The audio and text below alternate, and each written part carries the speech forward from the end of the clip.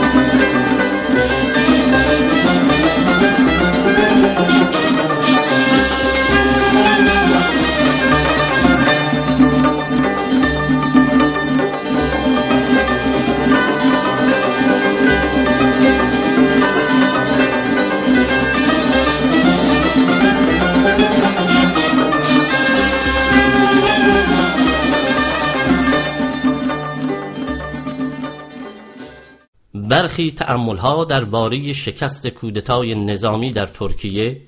و حرکت دولت اردوغان به سمت استقرار حکومت استبداد دینی برای پایان دادن به حیات جمهوری سکولار. جهان در شامگاه جمعه 25 تیرماه 15 ژوئیه در حالت آمیخته از سردرگمی و حیات نظاره‌گر زنجیره‌ای از رخدادهایی بود که در جریان کودتای نظامی ترکیه در طول چند ساعت وضعیت این کشور عضو ناتو و مدعی تعلق داشتن به خانواده کشورهای اروپایی را در هم پیچید. گرچه صحنه‌های کودتای هفته گذشته و کوچکترین جزئیات آن لحظه به لحظه بر صفحه‌های تلویزیون به سراسر جهان گزارش می‌شد، اما اینکه کودتاچیان که بودند، حامیان فرامرزی آنان کیا بودند، کودتاچیان در پی چه هدفی بودند و به چه دلیل شکست خوردند، در پرده‌ای از ابهام فرو ماند. همان گونه که در بیانیه حزب توده ایران در روز 28 تیرماه نیز تصریح شده است، این کودتای ماجراجویانه از سوی همه نیروهای دموکراتیک و مترقی و همچنین از سوی طیفی متنوع از نیروهای اپوزیسیون محکوم شده است. بیانیه‌های حزب کمونیست ترکیه مبنی بر این که کودتاگران نظامی هیچگاه نمیتوانند تضمین کننده دموکراسی واقعی باشند، روشنگر ماهیت کودتاست. در مقاله حاضر سعی شده است برخی جنبه‌های پوشیده تحول اوضاع در ترکیه که مورد توجه رسانه‌های سرمایه‌داری نبوده اند، اساس نگرشی به کودتا و شکست کودتا قرار گیرد. آنچه مشخص است این است که کودتایی که در نخستین ساعت اعلام وقوع آن منطبق بر الگوهای کودتاهای قرن 20 سازماندهی شده به نظر می رسید، با دست کم گرفتن نقش و سازمان یافتگی نیروهای وابسته به حزب عدالت و توسعه و ارتباط تنگاتنگ این نیروها با مساجد و نیروهای اسلامی واپسگرا در ترکیه و درک نکردن قدرت و تأثیر رسانه‌های مجازی و تلفن‌های هوشمند، همانقدر که به سرعت شکل گرفت به سرعت هم به شکست انجامید. اکنون آشکار است که شکست کودتای نظامیان آغاز مرحله جدید در طرح حساب شده رجب طیب اردوغان و حزب عدالت و توسعه او به هدف تصاحب کامل قدرت و به تسلیم کشاندن رقبای ناسیونالیست، کمالیست و نظامی او را کلید زده است. جالب این که اردوغان و طرفدارانش از همان ساعتهای نخست وقوع کودتا در تماس نزدیک با نمایندگان برجسته رژیم ولایت فقیه و از جمله امیر دریابان علی شمخانی، سردار قاسم سلیمانی و محمد جواد ظریف سعی کردند از تجربه همسایه شرقیشان بهره‌مند شوند.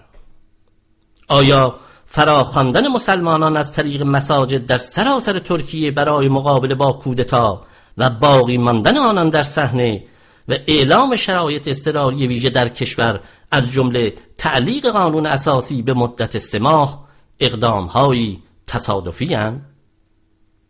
کودتای عقیم شده روز جمعه را در حقیقت باید در پیش زمینه مانورهای قدرت طلبانه فزاینده از سوی اردوگاه اردوغان در 15 سال گذشته به منظور به وجود آوردن تغییرهای عمیق در قانون اساسی در نظر آورد. اردوغان در سالهای اخیر هیچگاه پنهان نکرده بود که به طور جدی به دنبال تغییرهای پایه‌ای در قانون اساسی با هدف متمرکز کردن تمامی قدرت در دست رئیس جمهور منتخب به عوض نخست وزیر برگمارده شده از سوی پارلمان است. او و هوادارانش از اینکه به رغم پیروزی در انتخابات پارلمانی آبان ماه گذشته نتوانستند درصد آرای لازم برای تغییر قانون اساسی را به دست آورند، به شدت سرخورده شده بودند و بران بودند تا برای موفقیت برنامه استراتژیکشان در جهت تجدید دوران ترکیه عثمانی راهی پیدا کنند. تمام اخبار تحول‌های سیاسی ترکیه پس از انتخابات سال پیش بر این دلالت دارند که اردوغان زیر پوشش مقابله و از بین بردن دولت موازی که در اساس اشاره به فتح‌الله گلن و پیروان اوست، تهاجم فزاینده‌ای به رسانه‌های کشور به ویژه مطبوعات را آغاز کرد که به حمله جنجالی به نشریه پرطرفدار زمان، برکناری و اخراج کارکنان آن، بستن آن و افتتاح دوباره آن پس از 24 ساعت و این بار با هیئت تحریریه‌ای جدید و کاملا هوادار دولت منتهی شد. توجه به این نکته نیز حائز اهمیت است که اردوغان در چند ماه گذشته به صورت حساب شده‌ای کوشش کرده بود که تمامی اهرم‌های قدرت را در دست خود و عناصر وفادار به او در حزب عدالت و توسعه متمرکز کند و در این راستا بود که نخست وزیر ترکیه احمد داوودوغلو، شخصیت مورد اعتماد آمریکا و اتحادیه اروپا که معمار بسیاری از سیاست‌های دولت ترکیه در 4 سال گذشته بود، روز 18 اردیبهشت مجبور به استعفا و کنارگیری از رهبری حزب عدالت و توسعه شد و جای خود را به ایلدروم، مهره نزدیک و قابل اطمینان رجب طیب اردوغان داد. در بررسی وضعیت در ترکیه در چند روز گذشته باید از غلو درباره امکانات و نفوذ فتح‌الله گلن و پیروان او برای دخالت در بحران پرهیز کرد و مسئولانه و محتاطانه اظهار نظر کرد. گرچه این روحانی ثروتمند که در 18 سال اخیر در مهاجرت خودخواسته در پنسیلوانیا زندگی می کند، برخی نفوذها در بخش‌های از دستگاه دولتی و از جمله در ارتش دارد و همچنین برخی ارتباطها را در سطح‌های مشخص با میزبانان آمریکاییش دارد. تصور این که او قادر باشد عملیات کودتایی در سطحی که در شامگاه جمعه و روز شنبه شاهدش بودیم را در کشوری مانند ترکیه عضو پیمان ناتو هدایت و کنترل کند خیال پردازان است. بسیاری از فرماندهان نظامی دستگیر شده در جریان کودتا از نظر فکری و عقیدتی شناخته شده‌اند و عملاً در چارچوب اتحاد عمل استراتژیک با نیروهای اسلامگرای فتح‌الله گلن نمی گنجند. اینکه اردوغان و فتح‌الله گلن هر دو به یک درجه از دیرباز در نفرت و خصومت با مشروط گرایان و طرفداران قانون اساسی و همچنین نظامیان معتقد به سکولاریسم اشتراک نظر داشته‌اند حقیقتی است انکارناپذیر. باید یادآور شد که تا همین اواخر پیش از رویدادهای جمعه گذشته اردوغان به طور علنی ادعا می‌کرد که عناصر طرفدار گلن را از درون نیروهای مسلح حذف کرده و هر گونه تهدیدی از سوی آنان عملاً خنثی شده است. توجه برانگیز این که رئیس جمهور ترکیه در ماه‌های اخیر به طور عمده بر منتقدان و مخالفانش در رسانه‌های کشور و دادگاه قانون اساسی که با سیاست‌های دولت او در مورد نقض کاراکتر سکولار جمهوریت کشور و کوشش‌های او برای اصلاح قانون اساسی مخالفند متمرکز بوده است. مخالفت کمالیست‌ها با ترکیه عثمانی نو. اردوغان در سالهای گذشته سعی داشته است توازن قدرت میان فرماندهان عالی ارتش را به نفع نیروهای مسلمان وفادار به حزب عدالت و توسعه تغییر داده و آن را فراتر از نقطه بدون بازگشت تثبیت کند. در تغییرهای انجام شده در هر اجلاس شورای فرماندهی نظامی و در طول 15 سال گذشته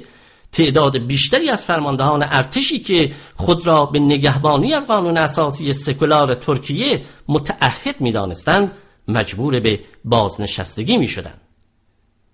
یکی دیگر از عامل‌هایی که کمتر در روزهای پس از کودتا به آن توجه شده است برگزاری قریب الوقوع اجلاس سالانه شورای فرماندهی نظامی ترکیه است که قرار است در شهریور ماه برگزار شود. در ماه‌های اخیر شایعاتی مبنی بر اینکه کمپ اردوغان قصد دارد فرماندهان عالی نظامی بیشتری را پاکسازی کند بر سر زبانها بوده است. اردوغان در زمان انتخاب شدن به نخست وزیری ترکیه در سال 2003 کاملا آگاه بود که در رویارویی با طرفداران قانون اساسی، یعنی گروهی قدرتمند از فرماندهان عالی نظامی که نسبت به او و خاستگاه سیاسیش یعنی حزب رفاه اسلامی نظر خصمانه‌ای داشتند، به شدت آسیب پذیر است. او از سرنوشت دیگر دولت مردان و نخست وزیران پیش از خود به خوبی آگاه بود و می‌دانست که چگونه حزب رفاه اسلامی، حزبی که در دهه 1990 در صفوف آن فعال و شناخته شده بود، یک سال پس از کودتای طرفداران قانون اساسی در 1997 به اتهام تهدید بنیان سکولاریسم نظام منحل اعلام شده بود. اردوغان شهردار وقت استانبول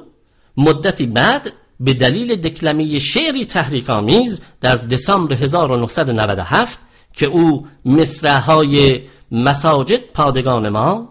گنبد مساجد کلاه ما، مناره مساجد سرنیزه ما و مؤمنان سربازان ما هستند را به آن اضافه کرده بود، تحت تعقیب قرار گرفت و از مقام خود برکنار شد. او همچنین به جرم تحریک به خشونت و نفرت مذهبی و نژادی بر اساس قوانین جزایی ترکیه به 10 ماه حبس محکوم شد که 4 ماه آن را در سال 1999 گذراند. اردوغان در نتیجه محکومیت جزایی همچنین از شرکت در انتخابات پارلمانی منع شد. در سال 2003 پس از تغییر قانون اساسی از سوی پارلمان وقت این ممنوعیت برداشته شد و در نتیجه اردوغان توانست نقش رهبری حزب عدالت و توسعه را که در سال 2001 تأسیس شده بود در دست بگیرد و 1 سال بعد در انتخابات پارلمانی به پیروزی برسد. از این مقطع زمانی به بعد اردوغان از تهدیدی که از سوی سران نیروهای نظامی و کمالیست‌ها متوجه دولت او و ادامه حکومت حزب عدالت و توسعه بود به خوبی واقف بود. او در ادامه به صورتی پیگیر اما حساب شده و با حرکتی با چراغ خاموش گام به گام مخالفان بالقوه‌اش را از دور خارج و بازنشسته کرد و در این مسیر حتی از عالی ترین دادگاه‌های ترکیه هم کمک گرفت. جالب این که در تمام این دوره اردوغان از حمایت همه جانبه گلونیست‌ها بهره مند بود و توانست به کمک آنان برخی از طرح‌ها برای برقراری خود از قدرت را خنثی کند. در پایان این فاز از حرکت اردوغان به سوی تصاحب کامل قدرت دولتی در سال 2008 او توانسته بود موازنه قدرت در ارتش و نیروهای نظامی را به طور محسوسی به نفع طرفداران خود تغییر دهد. از سال 2008 به بعد اردوغان و متحدانش روند تحکیم پایگاه خود برای تصاحب کامل و تثبیت قدرت را با هدف گرفتن متحد سابق خود یعنی فتح‌الله گلن در زیر پرده مقابله با دولت موازی ادامه داد. مقطع زمانی مهم در این مرحله اعتراضهای گسترده مردمی پارک گزی در تابستان 2013 بود که طیف گسترده‌ای از نیروهای دموکراتیک در آن شرکت داشتند و دولت ترکیه را به سختی تکان داد. رویدادهای پارک گزی برای دولت اردوغان و اسلامگرایان حزب عدالت و توسعه اعلام خطری مهم مبنی بر این بود که بخش‌های بزرگی از جمعیت کشور به طور فزاینده‌ای با طرح‌های بلند پروازانه‌شان برای برپایی امپراتوری عثمانی جدید مخالفند. در طول بحران اردوغان مدعی شد که تظاهرات پارک گزی تشابه‌هایی با تظاهراتی که همزمان در برزیل در حال وقوع بود دارد و اینکه نیروهای سیاه و پشت پرده جنبش مخالفان دولت او را هدایت می‌کنند. نکته مهم این که از این مرحله به بعد سخنان کنایه آمیز او به طور مشخص برخی نارضایتی‌ها در ارتباط با دولت آمریکا و به ویژه در مورد تحولات در سوریه را باز می‌تواند. سهم خواهی دولت اسلامگرای ترکیه در ارتباط با طرح خاورمیانه جدید آمریکا و اینکه اردوغان برای خود نقشی تعیین کننده در مورد آینده رژیم سوریه و تعیین تکلیف جنبش خلق کرد در منطقه قائل بود، در 3 سال گذشته از طریق برخی موضع‌گیری‌های علنی دو طرف ترکیه و آمریکا بازتاب‌هایی داشتند. اردوغان با برخوردی آشکار با اظهارات ایالات متحده در حمایت از راه حلی مبتنی بر مذاکره مخالفت کرده و در مقابل به طور علنی روابطی خاص با نیروهای جهادگر تروریستی و سلفی نظیر داعش و جبهه النصر را توسعه داد. گلونیست‌ها و یا کمالیست‌ها. بیان و اصطلاحات مورد استفاده سران کودتای نظامی پس از اعلام تصاحب قدرت در لحظه‌های نخست شکل‌گیری کودتا توجه بسیاری از تحلیلگران امور ترکیه را در مورد هویت سیاسی کودتاگران به خود جلب کرده است. این باور مطرح است که اشاره سران کودتا در بیانیه‌شان به انتقال قدرت به یک شورای صلح در وطن در حقیقت نشأت گرفته از عبارت معروف مصطفی کمال آتاتورک مبنی بر صلح در خانه صلح در جهان است. جمله بندی و عبارات استفاده شده در بیانیه سران کودتا که به صورت زنده از کانال TRT تلویزیون دولتی خوانده شد نیز با بخش‌های از یک سخنرانی آتاتورک خطاب به جوانان ترکیه شباهت‌هایی قوی دارد. احتمال اینکه این کودتا از سوی طرفداران گلن انجام شده باشد همچنین با این فکت که بیش از 100 تن از سران ارشد ارتش و نیروهای دریایی به دلیل شرکت در حمایت و اقدام برای کودتا دستگیر شده‌اند، حدود 1/3 از فرماندهان عالی نظامی همخوانی ندارد. گلن به تصدیق خود اردوغان و سخنگویان دولت نفوذی در سطح‌های بالای ارتش ترکیه، ارتش عضو پیمان نظامی ناتو ندارد. اطلاعات مشخص منتشر شده مبنی بر این است که طرفداران گلن در ارتش در بهترین حالت به گروهی نظامی با درجه سرهنگی و سرگردی و رده‌های پایینی ارتش محدود بوده است. و از این مهمتر بیانیه خود گلن است که در روز 16 ژوئیه 26 تیرماه منتشر شد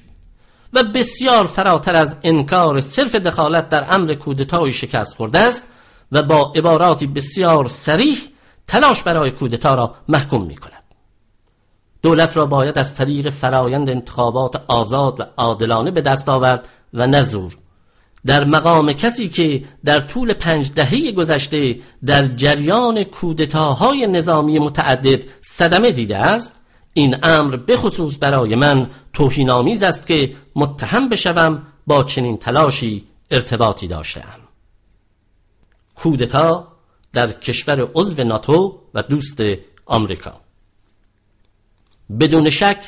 موضع‌گیری مقام‌های عالی رتبه آمریکایی درباره کودتا با برخی ناروشنی‌ها و ابهام‌های عمدی همراه بوده است. اظهارات جانکری در ارتباط با کودتا در ظرف 3 ساعت نخست کوشش نظامیان ترکیه برای سرنگون کردن اردوغان با تغییر لحنی مشخص مبنی بر فاصله گیری از کودتا و اظهار تأخیرآمیز حمایت از دولت اردوغان در شرایطی که کودتا عملاً شکست خورده بود همراه است. توجه به این نکته نیز ضروری است که ایالات متحده از برخی تکروی‌ها و اصرار ورزی‌های اردوغان بر ادامه دادن به برخی سیاست‌های خطرناک در خاورمیانه و مخالفت او در مورد توافق‌های انجام شده بین روسیه و ایالات متحده برای حمایت از روند حل بحران سوریه از مسیر قبول دوره‌ای از گذار سیاسی و مذاکرات مستقیم بین طرفین با شرکت دولت سوریه و پذیرش نقش ایران و روسیه در این رابطه ناراضی بوده است. در روزهای اخیر و با توجه به عملکرد به شدت سرکوبگرانه دولت اردوغان این نظر نیز مطرح شده است که این کودتا و تحول‌هایی که پس از آن روی داد در حقیقت به دقت از سوی اردوغان و همراهانش هماهنگ شده بوده است. در توجیه عینی بودن این خوانش از رویدادهای روزهای اخیر، بهره‌گیری همه جانبه، داشتن ابتکار سیاسی و دست بالا در مورد موازنه نیروها در سیر آتی قدرت در ترکیه و همچنین سرعت عمل اردوغان و حزب عدالت توسعه در به دست گرفتن مهار کودتا پیش کشیده می شوند. البته باید اشاره کرد که چنین تحلیل و خوانشی از شرایط هزینه‌های دراز مدت به وجود آمده به دلیل کودتا و سرکوب آن برای سیستم سیاسی کشور، از جمله انعکاس بی‌ثباتی کشور، شوک اقتصادی و ضربه به اعتماد بازار، سردرگمی و ابهام در نظم ضروری و وفاداری نیروهای نظامی به دولت مستقر و از همه مهمتر اعتماد متحدان و همپیمانان جهانی و منطقه‌ای را در نظر نمی‌گیرد. رویکرد مشخصتری که شاید از سوی رسانه‌های غربی زیاد به آن توجه نشده است این است که تلاش برای کودتا آخرین کوشش کسانی بوده است که به شکلی پیگیر مدافع نظم کهن متکی بر قانون اساسی و اصول پایه‌ای نظام جمهوری مدرن سکولارند و هنوز هم بخش چشمگیری از جامعه ترکیه را تشکیل می‌دهند. این نیروها به طور فزاینده‌ای از سوی اردوغان و جریان‌های قوی متصل و مربوط به اسلام سیاسی در 2 دهه اخیر به حاشیه رانده شدند. این اکنون به طور وسیعی از سوی تحلیلگران تحولات ترکیه پذیرفته شده است که اقدام نظامیان کمالیست در سازماندهی کودتای روز جمعه 25 تیرماه به طور کامل بر اساس دستورالعمل‌های موجود در مورد کودتاهای موفق انجام شده بود. بنابراین نظر کوشش برای کودتا آنگاه موفق می شد که می توانست هدف اصلیش یعنی تأثیر سیاسی اردوغان را خنثی کند و دسترسی به اینترنت و رسانه‌های اجتماعی را در طول زمان انجام کودتا غیر ممکن سازد. کودتاچیان در حقیقت در تحلیل نهایی از اینکه به خشونت گسترده که ذاتی چنین کودتاهای کلاسیکی است دست بزنند ابا داشتند و امیدشان را به نوعی انقلاب مخملی بسته بودند که شاید نهادهای نظیر نیروهای پلیس و سازمان امنیت به مشاهده موفقیت فاز اول کودتا به آن بپیوندند. در این رابطه کودتاگران نگران سیمای بیرونی ترکیه پس از پیروزی کودتا بودند، یعنی امری که در اساس به وقوع نپیوست. در حقیقت مقاومت پلیس و نیروهای امنیتی در برابر کودتا زمان لازم را به اردوغان و طرفدارانش داد تا به کمک مساجد صدها هزار نفر از اعضا و هواداران حزب عدالت و توسعه را برای حضور در خیابانها و مقابله با کودتا بسیج کنند. به طور خلاصه کودتا به دلیل برخی محاسبه های غلط طراحان آن با شکست روبرو شد و مطمئناً برای مسببان واقعی و یا صوری آن عواقب ناگواری خواهد داشت. در چنین شرایطی اردوغان بدون هیچ نگرانی در مورد اینکه برخوردهای علنی ایالات متحده و اتحادیه اروپا چه خواهد بود در مسیر تقویت مواضع خود و سرکوب رقبا و مخالفان داخلی خود اقدام کرد. دستگیر کردن نزدیک به 90,000 نفر از نظامیان، قضات سیستم قضایی، قضات عالی دادگاه قانون اساسی، معلمان، نیروهای پلیس، رهبران و فعالان فرقه گلن و برکناری بیش از 1500 تن از رؤسای مؤسسات آموزش عالی، بیکار کردن 50,000 معلم و دستور جلوگیری از خروج بیش از 3 میلیون تن از کارمندان بخش‌های دولتی و در عمل برپا کردن حکومت استبدادی تک نفره‌ای تمام عیار کارنامه هفته نخست جمهوری اسلامی جدید حاکم بر ترکیه است. درباره اینکه کودتا در عمل دست اردوغان را برای ضد کودتا و به اجرا گذاشتن طرحی که از مدتها قبل در دست تدارک داشته و تثبیت حکومت سرکوبگر خود باز کرد، به نقل قولی با معنا در 18 ماه پیش از این کودتا باید اشاره کرد. در اوایل سال 2015 خانم تولای بابشیو در پاسخ به تمسخر مطبوعات نسبت به اظهار نظر او که 90 سال پیش پرده و آگهی برای ترکیه عثمانی به پایان رسیده است یادآور شد آگهی ها به پایان رسیده، فیلم آغاز شده است و اکران عمومی آن در سال 2023 خواهد بود. یعنی ترکیه عثمانی در 100مین سالگرد انقراض امپراتوری عثمانی و تأسیس جمهوری سکولار مدرن دگرباره برپا خواهد شد. دوستداران صلح، دموکراسی و پیشرفت در ترکیه نمیتوانند در روزهای پس از شکست کودتا و پیروزی ضد کودتای اسلامگرایان ترکیه نگران جمع شدن ابرهای سیاه طوفانزا بر فراز این کشور و تأثیرات مخرب چنین روندی بر کشورهای همسایه از جمله ایران نباشند. ما ضمن ابراز همبستگی با مردم و نیروهای مترقی ترکیه تهاجم گسترده اردوغان برای سرکوب